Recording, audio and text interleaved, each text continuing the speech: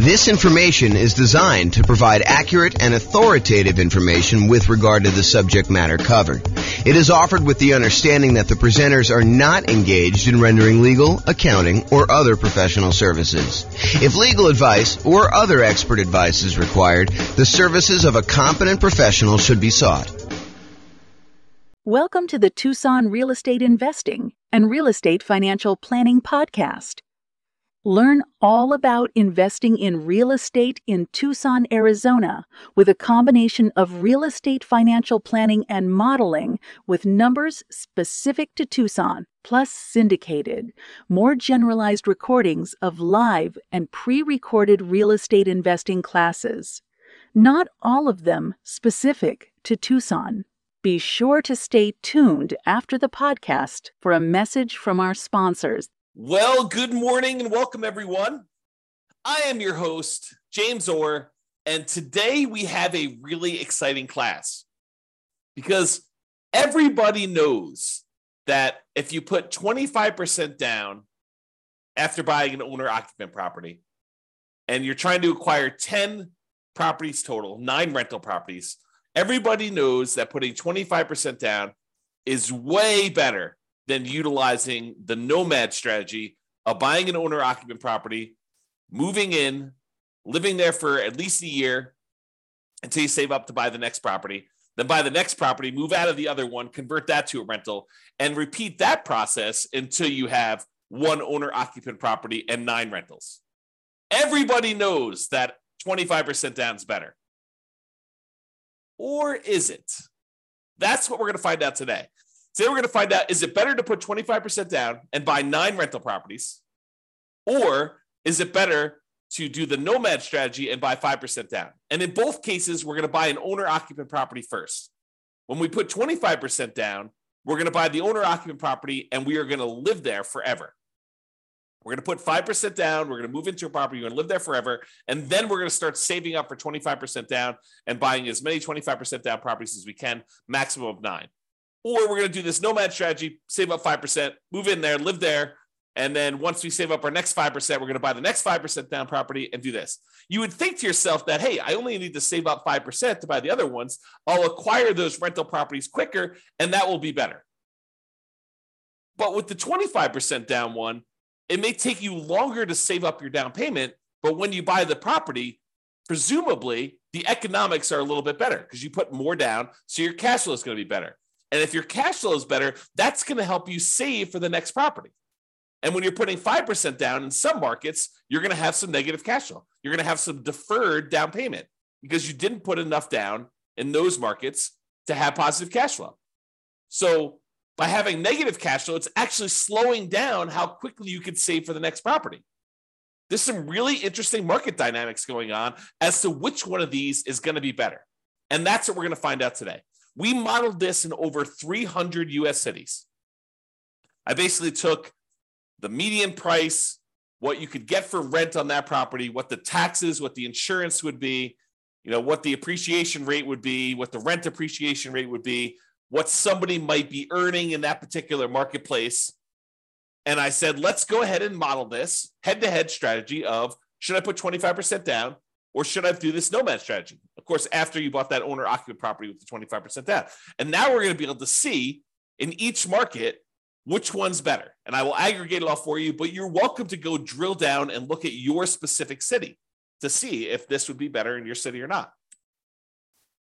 So to clarify, in both scenarios, we're buying that owner-occupant property first. We're putting 5% down, we're going to buy an owner-occupant property.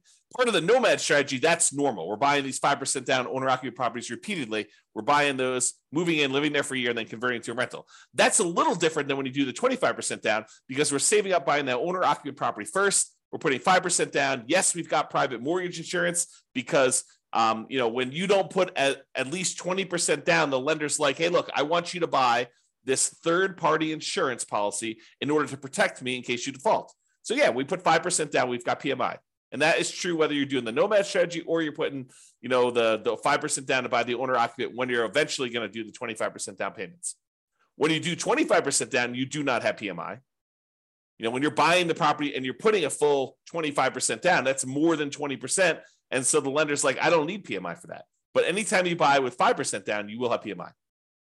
Okay, so in both scenarios, we're buying that owner-occupant property first.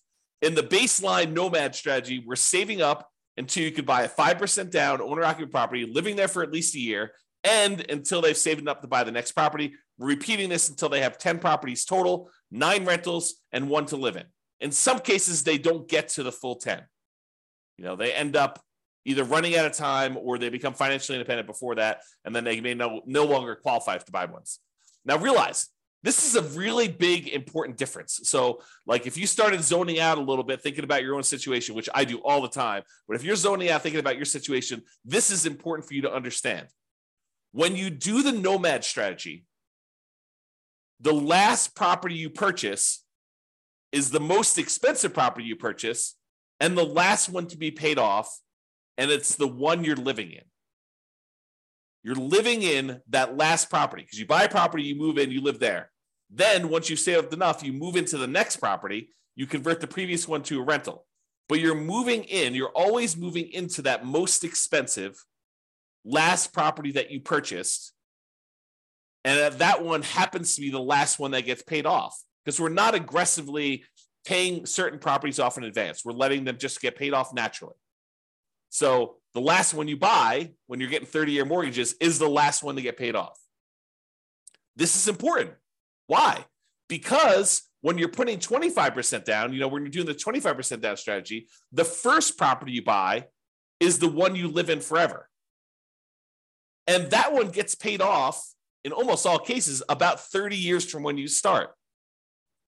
That's not true with doing the Nomad one. The one you live in doesn't get paid off until it's the last property you buy and then 30 years later. Why is this important? It's important because when we calculate if somebody is financially independent or not, if they have their owner-occupant property paid off, it means they don't need to cover that as an expense in order to be financially independent. It lowers the bar of what achieving financial independence is. If you needed $10,000 a month in order to be financially independent, and part of that included a $2,000 a month mortgage payment on a property you were living in, when you pay off the property that you were living in and you no longer have that mortgage payment, of course, you've got taxes and insurance and maintenance and all that other stuff, but the actual mortgage payment that you had to pay when you were living there, you no longer need to have that to cover in order to be financially independent. So instead of you needing $10,000 a month, if $2,000 a month of it was your mortgage payment, now once you paid off your mortgage, you really only need $8,000 a month to be financially independent. And our software in our modeling does take that into account. So this difference between which property you're living in and when you bought it and when it gets paid off might just come into play. It might just be really important here, which you will probably see. I'll give you a hint. Because with the baseline Nomad one, it's the last one you buy. When you do the 25% down one where you buy the owner-occupant 5% down one first, it's the first one you buy. And that does get paid off about 30 years after you start. Very close to 30 years as soon as you start. Okay? All right, so for baseline Nomad, they buy the next property when they've saved enough for down payment, plus closing costs, plus 6 months of reserves for their personal expenses, and 6 months of reserves for all the properties that they own, including the one they're about to buy. And they must also qualify for the loan based on a 45% debt-to-income ratio. Okay, so we are taking all that into account. So if you're buying properties and you're highly leveraged and they've got negative cash flow, that can slow you down if that's hurting your debt-to-income ratio. Whereas if you're buying 25% down properties and that is helping your debt-to-income ratio because it's got positive cash flow and it's pulling your debt-to-income ratio down, it's making it lower, which is better, then that helps you. So by buying the Nomad strategy, but Nomad properties in some markets where that has negative cash flow, it could limit when you buy your next property. Whereas when you put 25% down, that probably limits you less. In some cases, it actually helps you. It depends on the market and how good cash flow is in that market, how good the ratio, the economics of the property are, the ratio of the price to rent is, or the rent to price, depending on how you want to look at it, how you measure that. Okay? All right, so that's the Nomad one. For the 25% down one, they save up until they buy a 5% down owner-occupant property to live in. and they live in this property forever. That's the first property they buy. Then after that, they start saving up until they could buy a rental property with 25% down, plus closing costs, plus 6 months of reserves for all their personal expenses, and 6 months of reserves for all their other properties. And they can qualify for that loan based on the 45% debt to income ratio. And they repeat that until they buy up to 9 rentals with 25% down each. Okay. If you want to see like the charts I'm about to show you and you want to drill down and mouse over them and do all that other stuff, you can go to the URL on the screen here. I'll put it in the show notes as well. Okay. But if you want to go and see that, you can go look at that. All right. So we talked a little bit about this idea of being financially independent. So what makes somebody financially independent when we're doing our modeling? Well, the income from their investments need to exceed their personal expenses. That's the simple version. But what counts toward the income from their investments? Well, any net positive cash flow from rental properties counts. That's income minus all their real expenses, vacancy, principal, interest, taxes, PMI, property insurance, maintenance, management, all that stuff are expenses. So it's their net positive cash flow after all those expenses. That does count toward whether they are financially independent or not. Plus, any money that they have invested in the stock market or bonds or whatever else they got there times a safe withdrawal rate. So if they've got $1 million they go through, they buy all their rental properties, and then they start saving up money in their bank account, in their stock market account in this case, because it's what we have their extra money invested in. But if they've got that invested in the stock market, then basically you take that money, let's say they have $1 million, times the safe withdrawal rate. Let's say they think that 4% is their safe withdrawal rate. So it's 4% of the $1 million per year also counts toward them being financially independent. So, $1 million times 4% is about $40,000 a year. So what is that? Like, $3,400 a month, somewhere in that ballpark would be counting toward them being financially independent. That does count. And then 3 other sources of passive income, which in this case did not come into play because we didn't model it. We didn't model Social Security. We didn't model them buying annuities, and we didn't model them getting a pension from their job. But those would also count towards someone being financially independent. All right, so the assumptions. So each city's modeling uses their median home price and the estimated rent on those properties. Now, it is important to realize, I'm kind of known for these 88 strategies to improve cash flow, but we did not apply any of the 88 strategies to improve cash flow in this modeling. We didn't try to maximize and optimize for cash flow here. We just said, look, we're buying a median price home with median price rent.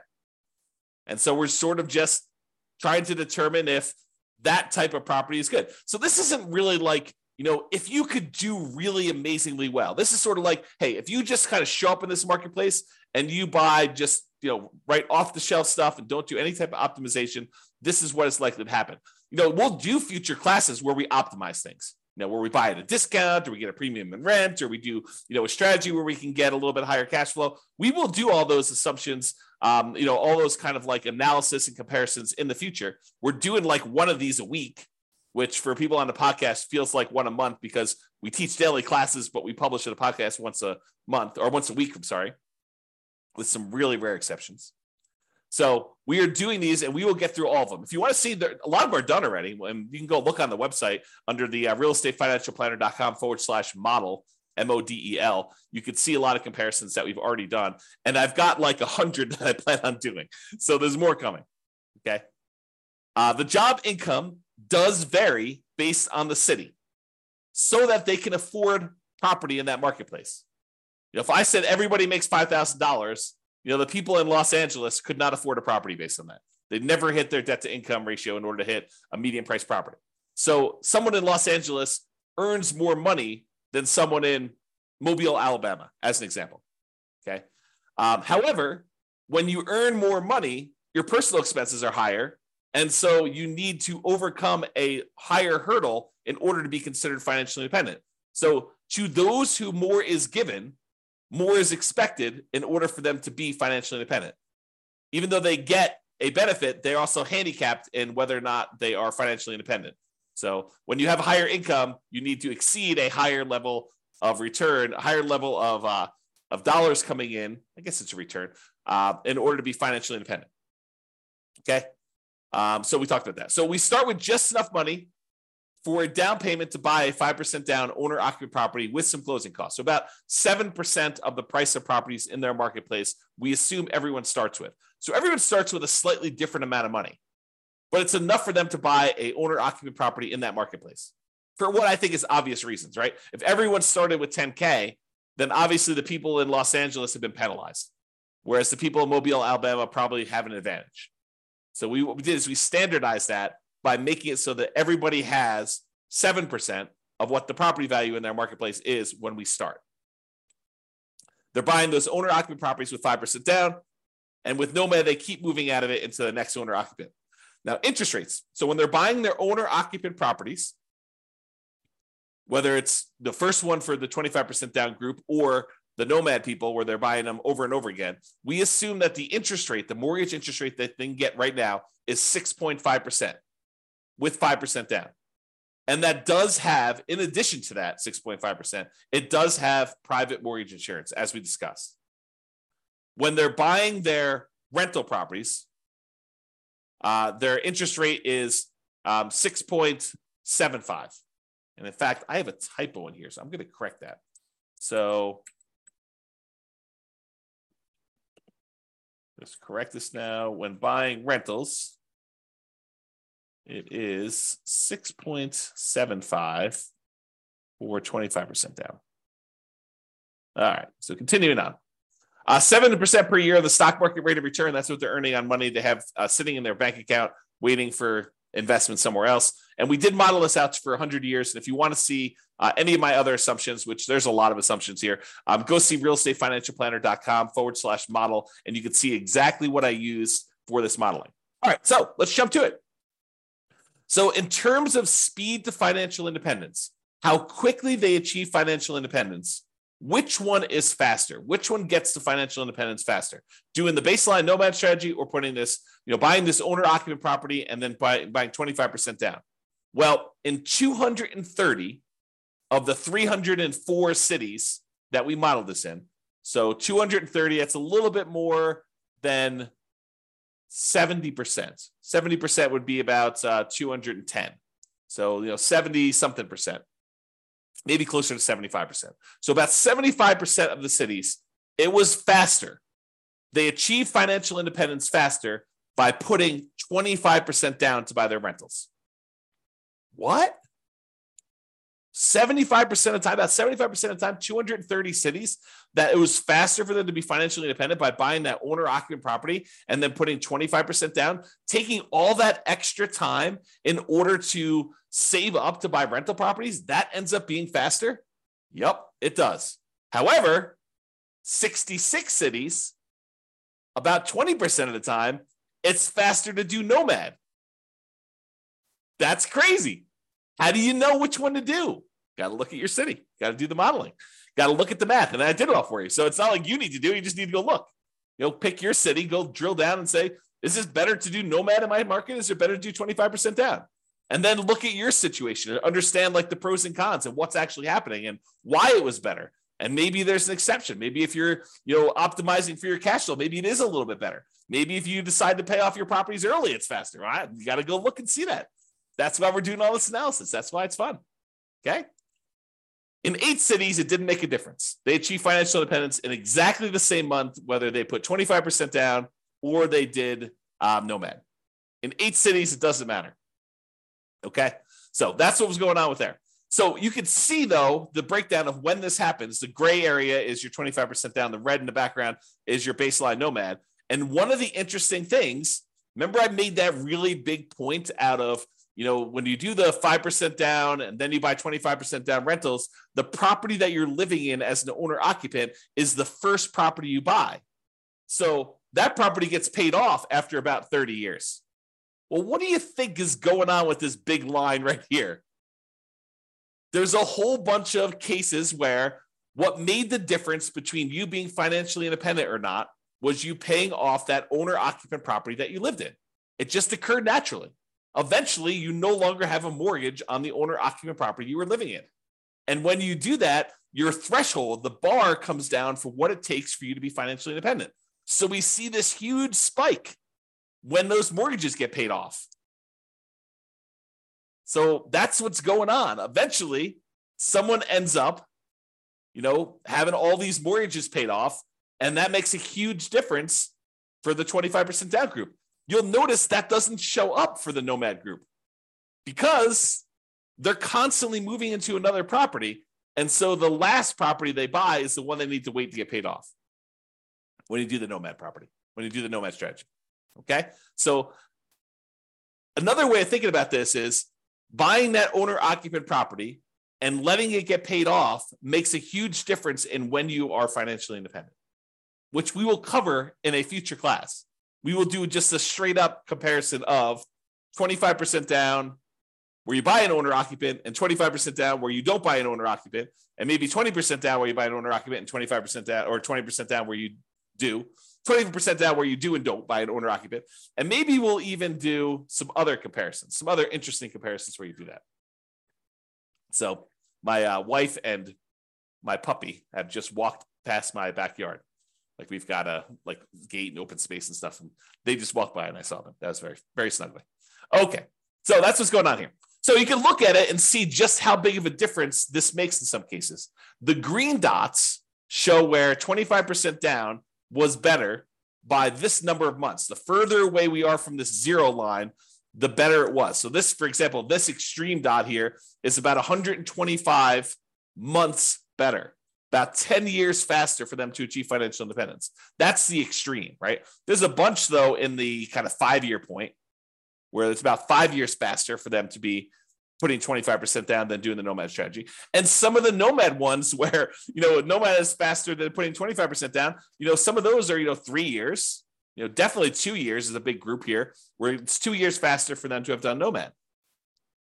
And is it skewed where, is it better to do this strategy when you have higher priced houses? In my opinion, there seems to be a preference for when you put 25% down, that tends to be a better strategy with more expensive properties, right? This axis right here shows you how expensive the properties are. These are inexpensive properties over here. These are the more expensive properties over here. And you can see that it tends to be more green, better with 25% down when we get up into the more expensive properties. It's not exclusively. There's one that's almost $1 million that was better to do Nomad, but it seems to be a pattern, a slight pattern that when you have more expensive properties, it tends to be a little bit better to put 25% down. That's what the data suggests. Okay. All right. So we talked about speed to getting to net worth. Speed to getting to financial independence.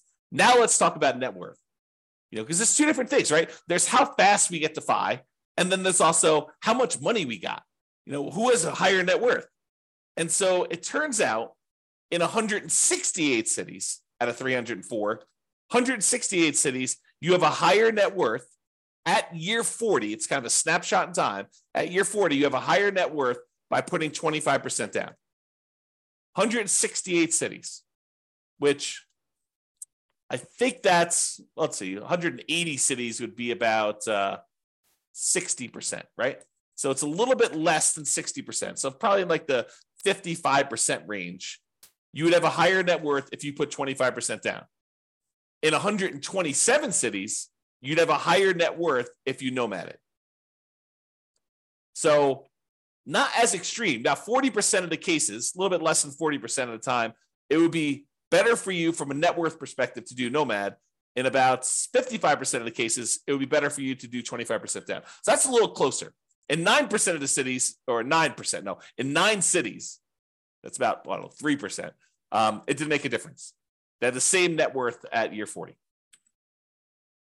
All right, so you can see the difference and how big the differences are. There are some big differences. There are some cases where it's $5 million difference at year 40 in net worth. So you got to go look at your city and see. All right, now we kind of summed up some of this data here, and we showed that on average, okay, I've got average and median here. On average, it is 25.3 months faster for you to be financially independent by putting 25% down, by buying an owner-occupant property, then saving up and doing 25% down to buy your rental properties. About a little bit more than 2 years faster on average. On median is when we take all the numbers, we stack them up from the lowest to the highest, and we look at the middlemost number. If there happens to be 2, we take the average of the 2 middle ones.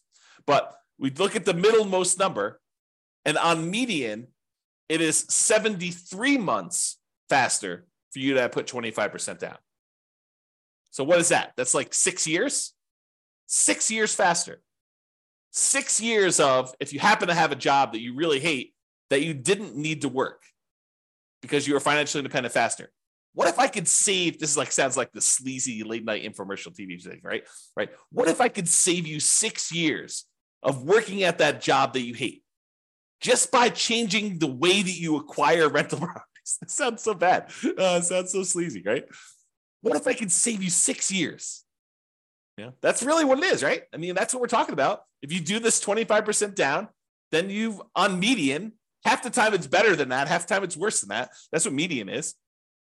It's better for you to put 25% down. 6 years. That's a big difference. I mean, even on average, it's 2 years. I mean, think about it. 2 years of not having to go into a job that you hate. Now, if you love the job, you can keep working. Do whatever you want to do, right? Now, difference in net worth. So on average, the difference is about $235,000. Not that big of a difference. On median, it's about $377,000. Okay. And on average, it's slightly better in terms of Nomad. On median, it's slightly better in terms of 25% down. So go figure. There are some really extreme cases with Nomad where it's much higher, and there are some cases where Nomad where it's not as good. Okay. Now, as far as risk goes, the risk, I think, varies a little bit, right? Because when you put 25% down, you end up having slightly lower risk with all the things associated with debt. You know, like your debt to income ratio tends to be a little bit better in general. Like you would think, right? Because you're putting more down. So your debt to income should be a little bit better. So let's take a look. Debt to income. Yeah, debt to income is a little bit better on average for 25% down and a little bit better on median. I mean, but are we talking about like these monstrous differences? No, it's 19.6 versus 18%. I'm sorry, 19.6 versus 18 for the difference between median and average. It's 30% debt to income average for baseline Nomad versus 19.6. So not insignificant, not horribly bad. What about debt to net worth? Well, same thing. Whenever we're talking about debt, you're probably going to see that 25% down is better because you have less debt. You're putting more down in general. And your debt to your account balance, your liquidity. Well, when you have more money because you didn't put enough down, you didn't put more down for the 5% down Nomad, you tend to have a little bit more liquidity. So the amount of debt you have compared to your bank balance, a little bit better for Nomad. The months of reserves, we looked at that, and then rent resiliency, we'll cover those another thing. But the like risk measures are split. It's not universally better one way or another. Okay. In some ways, it's better to do Nomad. In some ways, it's better to do 25% down. All right. So remember, we've been talking about the median property and sort of like the associated rent that goes along with this. You could apply those 88 strategies to improve cash flow and improve on these. So you shouldn't think, this is exactly how I will do. I mean, it'll never be exactly how you will do because there's no way that things will fall into place and be exactly the same. I just watched this documentary on Infinity. And they were talking about how, there's an infinite number, if imagine, hypothetically, theoretically, there was an infinite number of universes where an infinite number of us existed. In that case, with an infinite number of us, you could possibly achieve this exact simulation, this exact model. But in this universe, not likely. The chance of property prices going up exactly 3% and interest rates remaining exactly at 6.5 or 6.75, depending on which one you're buying, for the entire 100 years that you were doing this, and you managed to get that, and taxes and insurance went up by that exact number every time. I mean, the chance of all that happening is like zero. Okay. So we're basically using this median price property, what rent might be on those. You should be able to choose and do better, right? And we do some modeling where we do those improvements. You can see the impact. Go look at the realestatefinancialplanner.com/model, or we'll do future classes where we compare those different things. But realize that I am not an expert at 300 markets. So if you are an expert at your local market, if you go to realestatefinancialplanner.com/model and you see my assumptions, you're like, James, your assumptions for my market are not exactly right. I mean, normally we'd be buying properties that are 10% less in price, or, getting a little bit better rent to price ratio than what you're talking about here. Yeah. Let me know, reach out via email. I will go update those. I'll rerun it, and it will update all these charts. It won't update them in the video, but it will update them on the website so you can see the most up-to-date versions. And that may change things for some folks, right? Not every market, but in some markets it could change things. So reach out. And I'm not trying to show the best case, right? I'm not trying to show the property that only you could buy once every 7 years because it's so good that they only show up once every 7 years. I want to do what the average Joe real estate investor, and Joe could be male or female, shows up in a marketplace and does. What could they very likely achieve by just showing up there that any real estate investor in that market could expect to achieve? And I have a typo. So I will do that. Could expect to achieve. Okay. So in conclusion, in our current market conditions, current price, current interest rates, current rents, in about 300 plus US markets, using what I consider to be less than ideal median price rent properties, putting 25% down is a faster path to financial independence in about 230 of 304 cities, or about 76% of the cities. For net worth, 25% down still wins, but it's only in 168 cities of 304. The market does matter, though. You would not be able to improve your time to financial independence in every market by doing this. You got to look at your market, your specific situation, how much you make, how much you're saving, what type of properties you're buying. Like, all that stuff can really have an impact, especially when it's close. It's best if you look closer at your specific market and apply as many of the 88 cash flow improving strategies as practically possible to improve on your own implementation of this. You can go check out realestatefinancialplanner.com/model for more information. So that's all I got. I hope you enjoyed this class. I really do like these classes because I think it dispels some of the myths out there about folks saying, oh, it's obviously better. You always put 25% down. Maybe. It's always better. You always do Nomad. That's going to be so much better. Maybe.